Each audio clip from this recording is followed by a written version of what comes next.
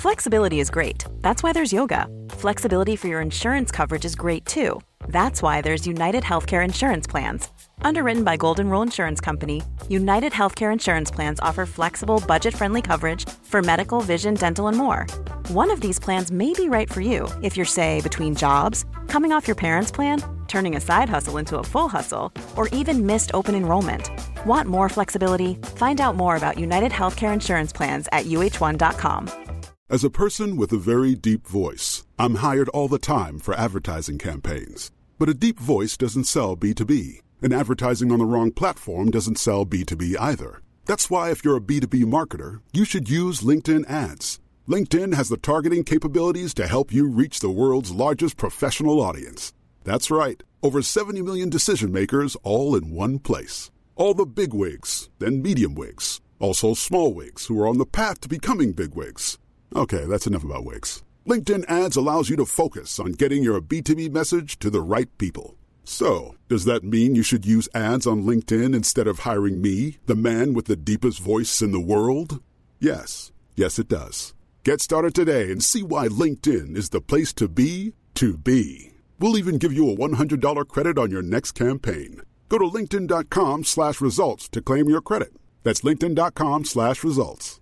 Terms and conditions apply.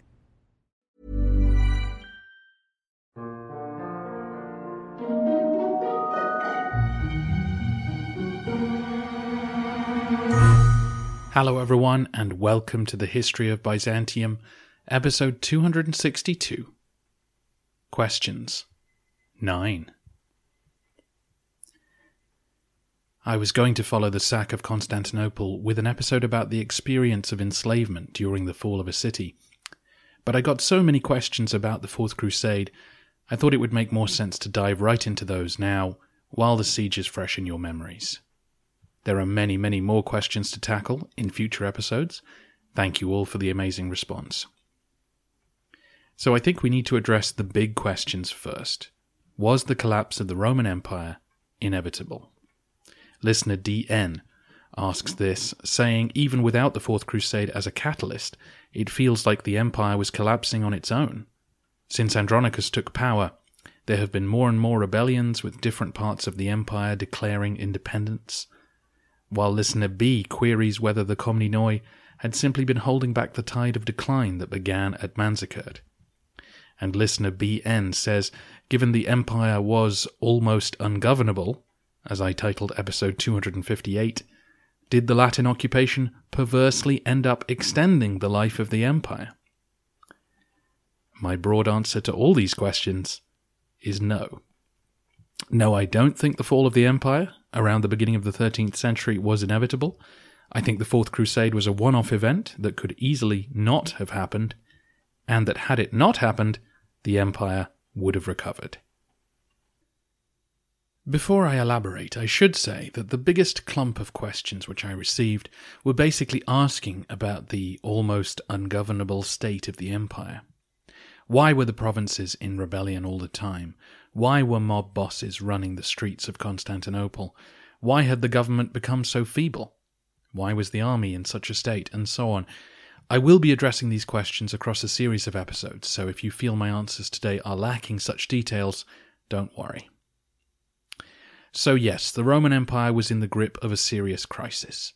The Komnenos family had done a good job of getting everyone to accept their right to rule, but once they were gone, there was no one, seemingly, who could command the same level of respect. So provincial strongmen were refusing to cooperate with the government, which led to an endless string of wars and declining tax receipts. But none of these provincial rebels stood a chance of taking Constantinople. So it was just a matter of time before someone got a grip on things and began to restore order. We've seen the empire in this state before, both in 717 and then again when Alexius Komnenos took power. On both occasions there were moments when it looked like the Roman government could only control its capital and little else. But Constantinople was such a vast metropolis that its gravitational pull would have reasserted itself eventually. An emperor would have emerged who could win the victories necessary to put a stop to the rot. Having made peace with Bulgaria and Serbia, this leader would have brought the provinces to heel and begun to reform the court. It might have taken 10 or 20 years and a lot of hard work and luck, but that seems the most likely outcome to me. It would only have taken a few years of peace for the tax receipts to pick up, and once the government had enough money, they could hire competent foreign soldiers to flatten their enemies. That's what Constantinople always did. That's why the sack was so devastating, because it robbed the Romans of the accumulated resources which allowed it to outlast its rivals. Let's explore this further. If we imagine that the Fourth Crusade never happened, or that it passed by towards Egypt, were there any other powers who could have done what they did? Could the Normans have returned and captured Constantinople? Could the Seljuks? What about the Italian maritime states or the Bulgarians? I don't think so. In a massive historical headline that we've had to overlook, the Norman Kingdom of Sicily has sort of fallen by this point. The long-standing goal of the Holy Roman Emperors to take control of southern Italy has finally come to pass. I won't go into detail, but basically the island is currently in a long struggle over who will rule it from now on, and its destiny will be westward-facing, being drawn into the politics of European courts, rather than searching for a Balkan empire. Meanwhile, the Seljuks are heading eastwards. The civil wars launched after Kilij Arslan's death are now over. But instead of trying to take advantage of Constantinople's travails, the Sultans of Iconium will see opportunities in central and eastern Anatolia to expand their rule. There's no hint that they would have attempted to move west, nor did they have the fleet to really attack Byzantium. The Italians also lacked the resources to impose their will directly. I think they would have called the shots for the next century at least, as in the Romans would have been forced to grant Genoa, Pisa, and Venice free trading rights, but it was extremely unlikely that those states would ever have worked together to capture Constantinople. Finally, the Bulgarians. And I think this is the key to listener BN's counterfactual, as in, would the Byzantine infighting have become so endemic that even without the Crusaders, a local rival would have conquered Constantinople eventually? I can sort of imagine a world in which a Bulgarian leader, or even perhaps the King of Hungary, might have attempted to seize the Byzantine throne amidst the chaos. But under such circumstances, I think two things would become possible. One is that such a conqueror would not sack Constantinople, because instead of seeing the city as a giant piggy bank, they would have viewed it as the glittering centre of their new realm.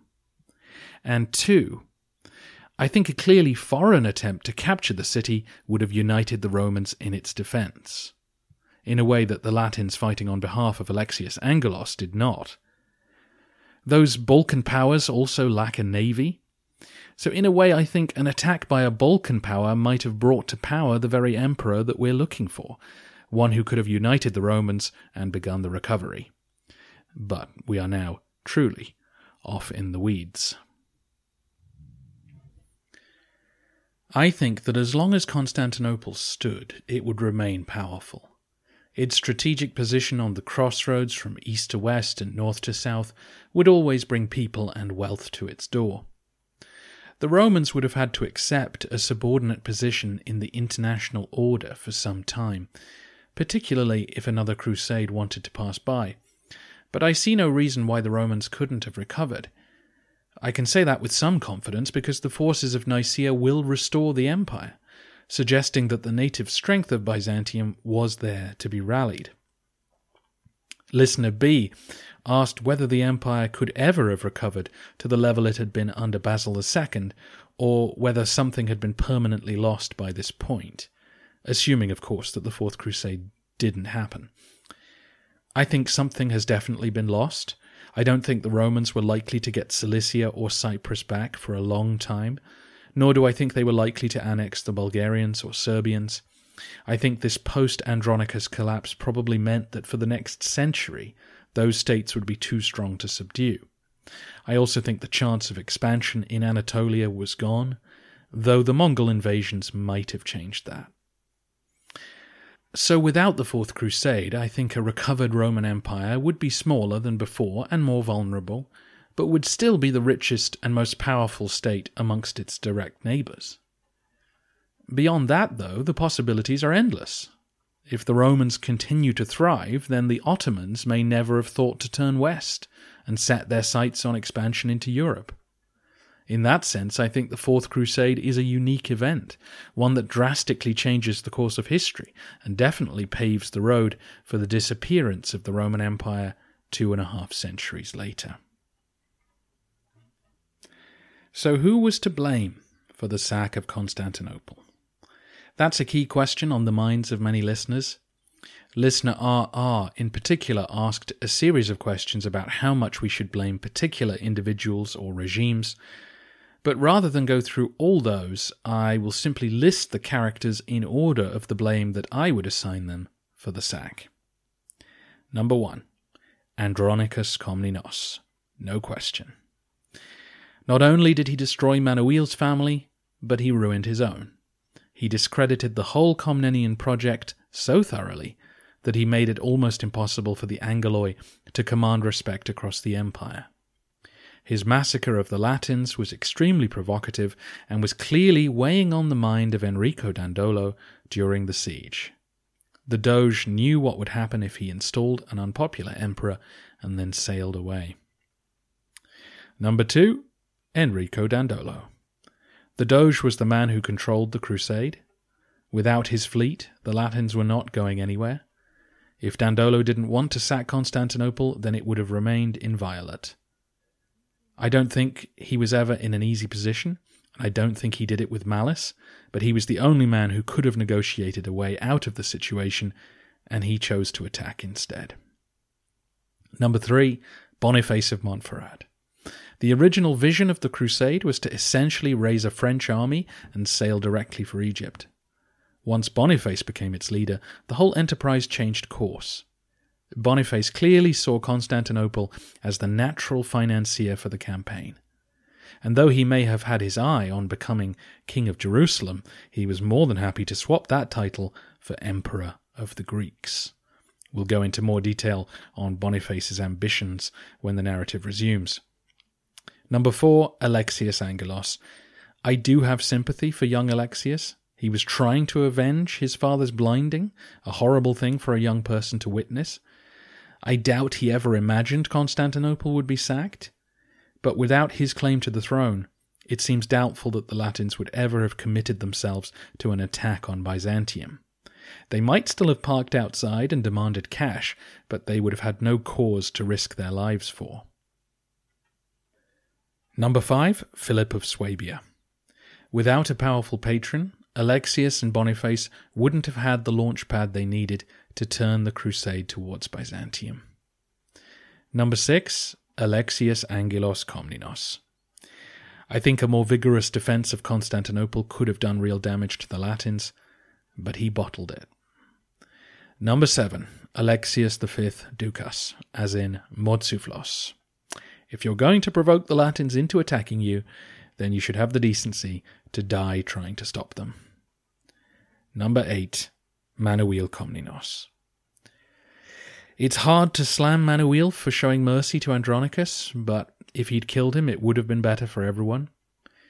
The more inexplicable decision was the mass arrest of Venetian merchants back in 1171. Without that decision, I think things might have played out very differently. The Venetians could have blocked the Norman sack of Thessaloniki, Andronicus may not have massacred Latin civilians when he took power, and Enrico Dandolo may not have felt he had to take the city in order to protect the Venetian colony on the Golden Horn. Beyond that, I can't really blame Isaac Angelos for the sack. He was a mediocre leader, but he did his best, and he can't have known that his son would bring back a huge fleet to try and rescue him. Nor do I think it's fair to blame the Alexius Komnenos, as listener AH suggests we might. I think it becomes very hard to pin fault on someone for something which happens 86 years after they die. Yes, the Komnenian kinship system broke down. Yes, he granted privileges to the Venetians. And yes, he launched the First Crusade. But all those decisions were made at a time of great crisis. and each paid off massively, ensuring that Byzantium recovered and became a major power again. If the Fourth Crusade hadn't happened, I believe that a new Alexius figure would have risen and would have remade the state again in a new form. Several listeners brought up the massacre of the Latins, which accompanied Andronicus' seizure of Constantinople. And although it definitely played a part in the events of 1204, I don't think it was crucial. The Latins who sacked the city were happy to believe anti-Byzantine propaganda, but they were also happy to be their friends, so long as they got paid.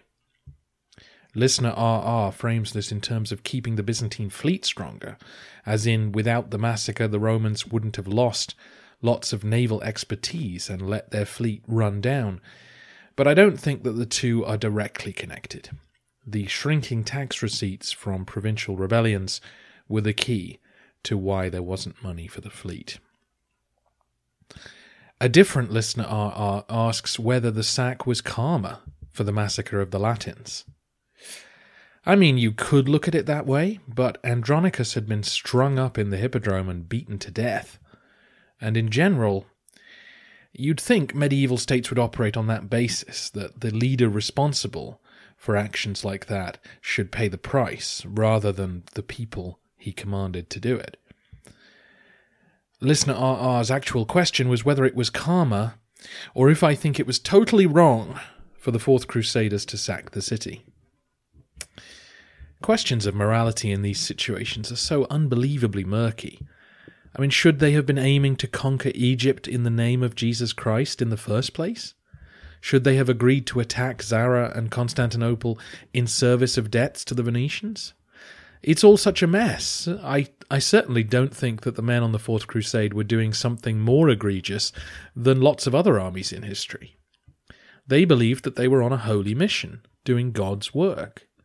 Once you have a goal that is cosmic in significance and can affect the fate of your soul, then I think it becomes easy to justify almost anything. I certainly don't blame them for sacking Constantinople when they did. From their point of view, Alexius Angelos had been overthrown by a horrible man who'd broken sacred vows. I think they were pretty justified at that point to capture the city and collect the debts they were owed. It was just such a tragic farce that they were there in the first place. The story of the Fourth Crusade is such a fascinating moral maze. At every turn, men were asked to honour one promise while breaking another. We know that even the day before the final battle, some amongst the Latins were asking to be allowed to leave and simply go to Jerusalem. Listener AH asks how I think history would have changed if either Manuel had killed Andronicus or if Andronicus had never killed Alexius II, as in Manuel's son. I think some kind of conflict would have happened even if Manuel's son had lived, because Andronicus would still have promoted his own sons and favourites to the controlling heights of the state. Alexius II would have grown up like Basil II, surrounded by powerful figures trying to control him. Probably that story ends in bloodshed anyway. If Andronicus was gone, I still see conflict, but perhaps a less disastrous outcome. Someone would have taken over the regency for Manuel's son, but it seems doubtful if anyone would have made such a hash of it as Andronicus did. In part because more distant relatives would have felt the need to keep a pure-blooded Komnenos around to justify their takeover, if you see what I mean. Whereas Andronicus, being a pure-blood Komnenoi, could sort of justify murdering Manuel's child. But, it's still possible that civil war would have followed, as men tried to fight over who should be at Alexius's side. Either way, Manuel's son faced a huge uphill struggle to control the legacy that his father left him. And when it comes to the Fourth Crusade, I think there's every chance that the Latins would still have wanted to extort money from the Byzantines to help pay for their campaign, even if Andronicus was still alive or Manuel's son was in charge. But if they didn't have an ousted prince to avenge, then I don't see them committing to capture Constantinople. Listener KP wonders about the differences between the Arab siege of 717 and the Crusader sack of 1204. In both cases, the political system was in chaos. You may remember that there were 7 different emperors in the run-up to Maslama's attack. And yet the Byzantines seemed united back then when the attack began, whereas here, morale was low and the response anemic. It's the context of the two sieges which makes a difference. As I mentioned in part 1 of the Fourth Crusade story, there's something comical about 1204. If it was a film, parts of it anyway, are like a black comedy. The Byzantines never really saw the sack coming. They kept viewing events through the lens of a civil war, and it wasn't until it was too late that someone said, hey, you know there's a foreign army camped just outside the walls. Whereas, if I made a film about the Arab siege, it would be like Independence Day. This gigantic alien threat slowly moving closer and closer, aiming itself at the heart of Byzantine civilization, ready to obliterate it. There was no doubt in 717 about what would happen if the Arabs won. Everyone would be killed or enslaved. It's not hard under those circumstances to maintain morale and convince people to risk their lives to defend the city. It's also worth saying that the majority of soldiers in 717 were native Romans, whereas in 1204 large parts of the army were not.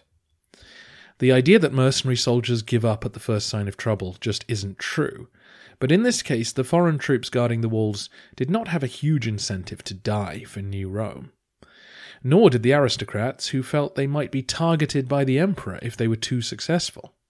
It really was a toxic combination, and with the empire's cash flow draining away, there wasn't a sense that fighting for the Romans would bring rich rewards in the future.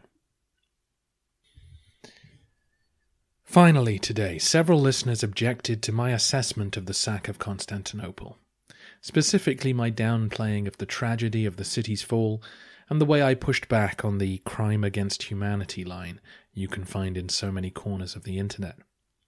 Listener WP articulated things nicely. I'm quite invested in Roman history and am amazed at how an empire was able to maintain continuity for 2 millennia during some of the most politically unstable environments in history. To me, the fact that something this important to European history is finally losing its strength and relevance is at least a little worthy of some of the superlatives thrown at the Fourth Crusade. They then added, is that fair? When analysing the collapse and legacy of states and empires in history, should we judge the event primarily with a moral argument, such as whether the state had a positive impact on history or their downfall was karmic, or a political argument, such as how much impact the state had and how much was lost with their collapse? If I wasn't clear, I obviously think the sack of Constantinople was a bad thing. I wish it hadn't happened. And yes, it is sad that a political entity which had survived for so long has hit a very low point. I didn't feel the need to dwell on that because it seemed so obvious. In a way, my attention shifted to the comic nature of it all because that was a new emotion for me, having spent years, like most of you, viewing this as a great tragedy. As I said at the time, the whole thing also felt anticlimactic. It didn't feel like the fall of a great empire. It felt like a series of interlocking disasters culminating in a rather pathetic denouement. The Latins did sack the city, and obviously lots of people's lives were ruined. But that overwhelming sense of tragedy just wasn't there for me. The Byzantines failed to solve a series of problems, and their leaders kept running away. It's hard to describe something as a desperate tragedy when it's so farcical. If you keep abandoning your own city, what do you think will happen to it? I don't think the Romans deserved to have their capital sacked, but I think their leaders let us all down, and basically allowed the Latins to take the city. That's quite a different emotional context from the one I'd always understood. The story I'd heard was that the Fourth Crusade sacked a beautiful Christian city because they were greedy, corrupt, and vengeful. And that's not what I see here. I think many of the men on the Fourth Crusade were as much the victims of their leaders' stupidity as the citizens of Constantinople were. As for the crime against humanity, some of you will know of the great historian Sir Stephen Runciman, who wrote extensively on Byzantium and the Crusades. In 1954 he wrote the line that there was never a greater crime against humanity than the Fourth Crusade. That sense of Christians betraying other Christians and laying waste to something wonderful in an ignorant cause has left a powerful legacy. I put that phrase into Google, and it took me about 3 clicks to find an article mentioning Hiroshima in the same breath as 1204. That's what I felt a strong need to push back against. The sack of Constantinople was not Hiroshima. It can't even be compared to the sack of cities in its own century, let alone the horrors closer to our day. Constantinople was badly burnt, its treasures were stolen, and its people were heartbroken and miserable, and that's a tragedy, certainly. But there were no massacres and no attempt to erase Roman civilization. The Latins moved in and began to administer the empire. Byzantine men and women went back to work for this new regime. No one was banned from speaking Greek or worshipping in orthodox ways. I will be dedicating an episode to the real, harsh, horrific experience of being enslaved and losing your home in events like this, so I will give due reverence to the suffering, but I hope you can understand why I felt the need to push back. I also think that the tragedy of 1204 is always viewed in the context of 1453. It's clear to us that the reason the Ottomans were able to wipe out the empire is connected to the Crusader sack. But that hindsight is not entirely relevant to our step-by-step narrative analysis. In 1204, Roman civilization was very much alive. Lots of Roman people had not been conquered, and plans to reform the empire were underway. I think my perspective may also be different to many of you, because I no longer view the narrative from 1204 onwards as some depressing backwater. I view it as very exciting and interesting because I know nothing about it. I'm also desperate to find the time to learn more about Byzantium as a whole. I want to produce many more Byzantine stories exploring lots of different aspects of Roman life, so I don't feel that I'm saying goodbye to the Romans anytime soon. I think some listeners also objected to me pointing out that the Romans had sacked many a city, started many a fire, and looted many a palace over the centuries, on the grounds that perhaps Constantinople was better or more significant than those places, therefore its loss is more tragic. Which brings us back to listener WP. When analysing the collapse and legacy of states and empires in history, should we judge the event primarily with a moral argument or a political argument? This might be one we need to revisit another day, because my slightly boring answer is that I don't think we can do either, because it's so subjective. I've adopted a tone of measured neutrality in imitation of Mike Duncan, because I really enjoyed his style. But this podcast is shamelessly pro-Roman. It tells every story from the Roman point of view and sees the raping and enslaving of non-Romans as positive developments, whereas the reverse is sad and depressing.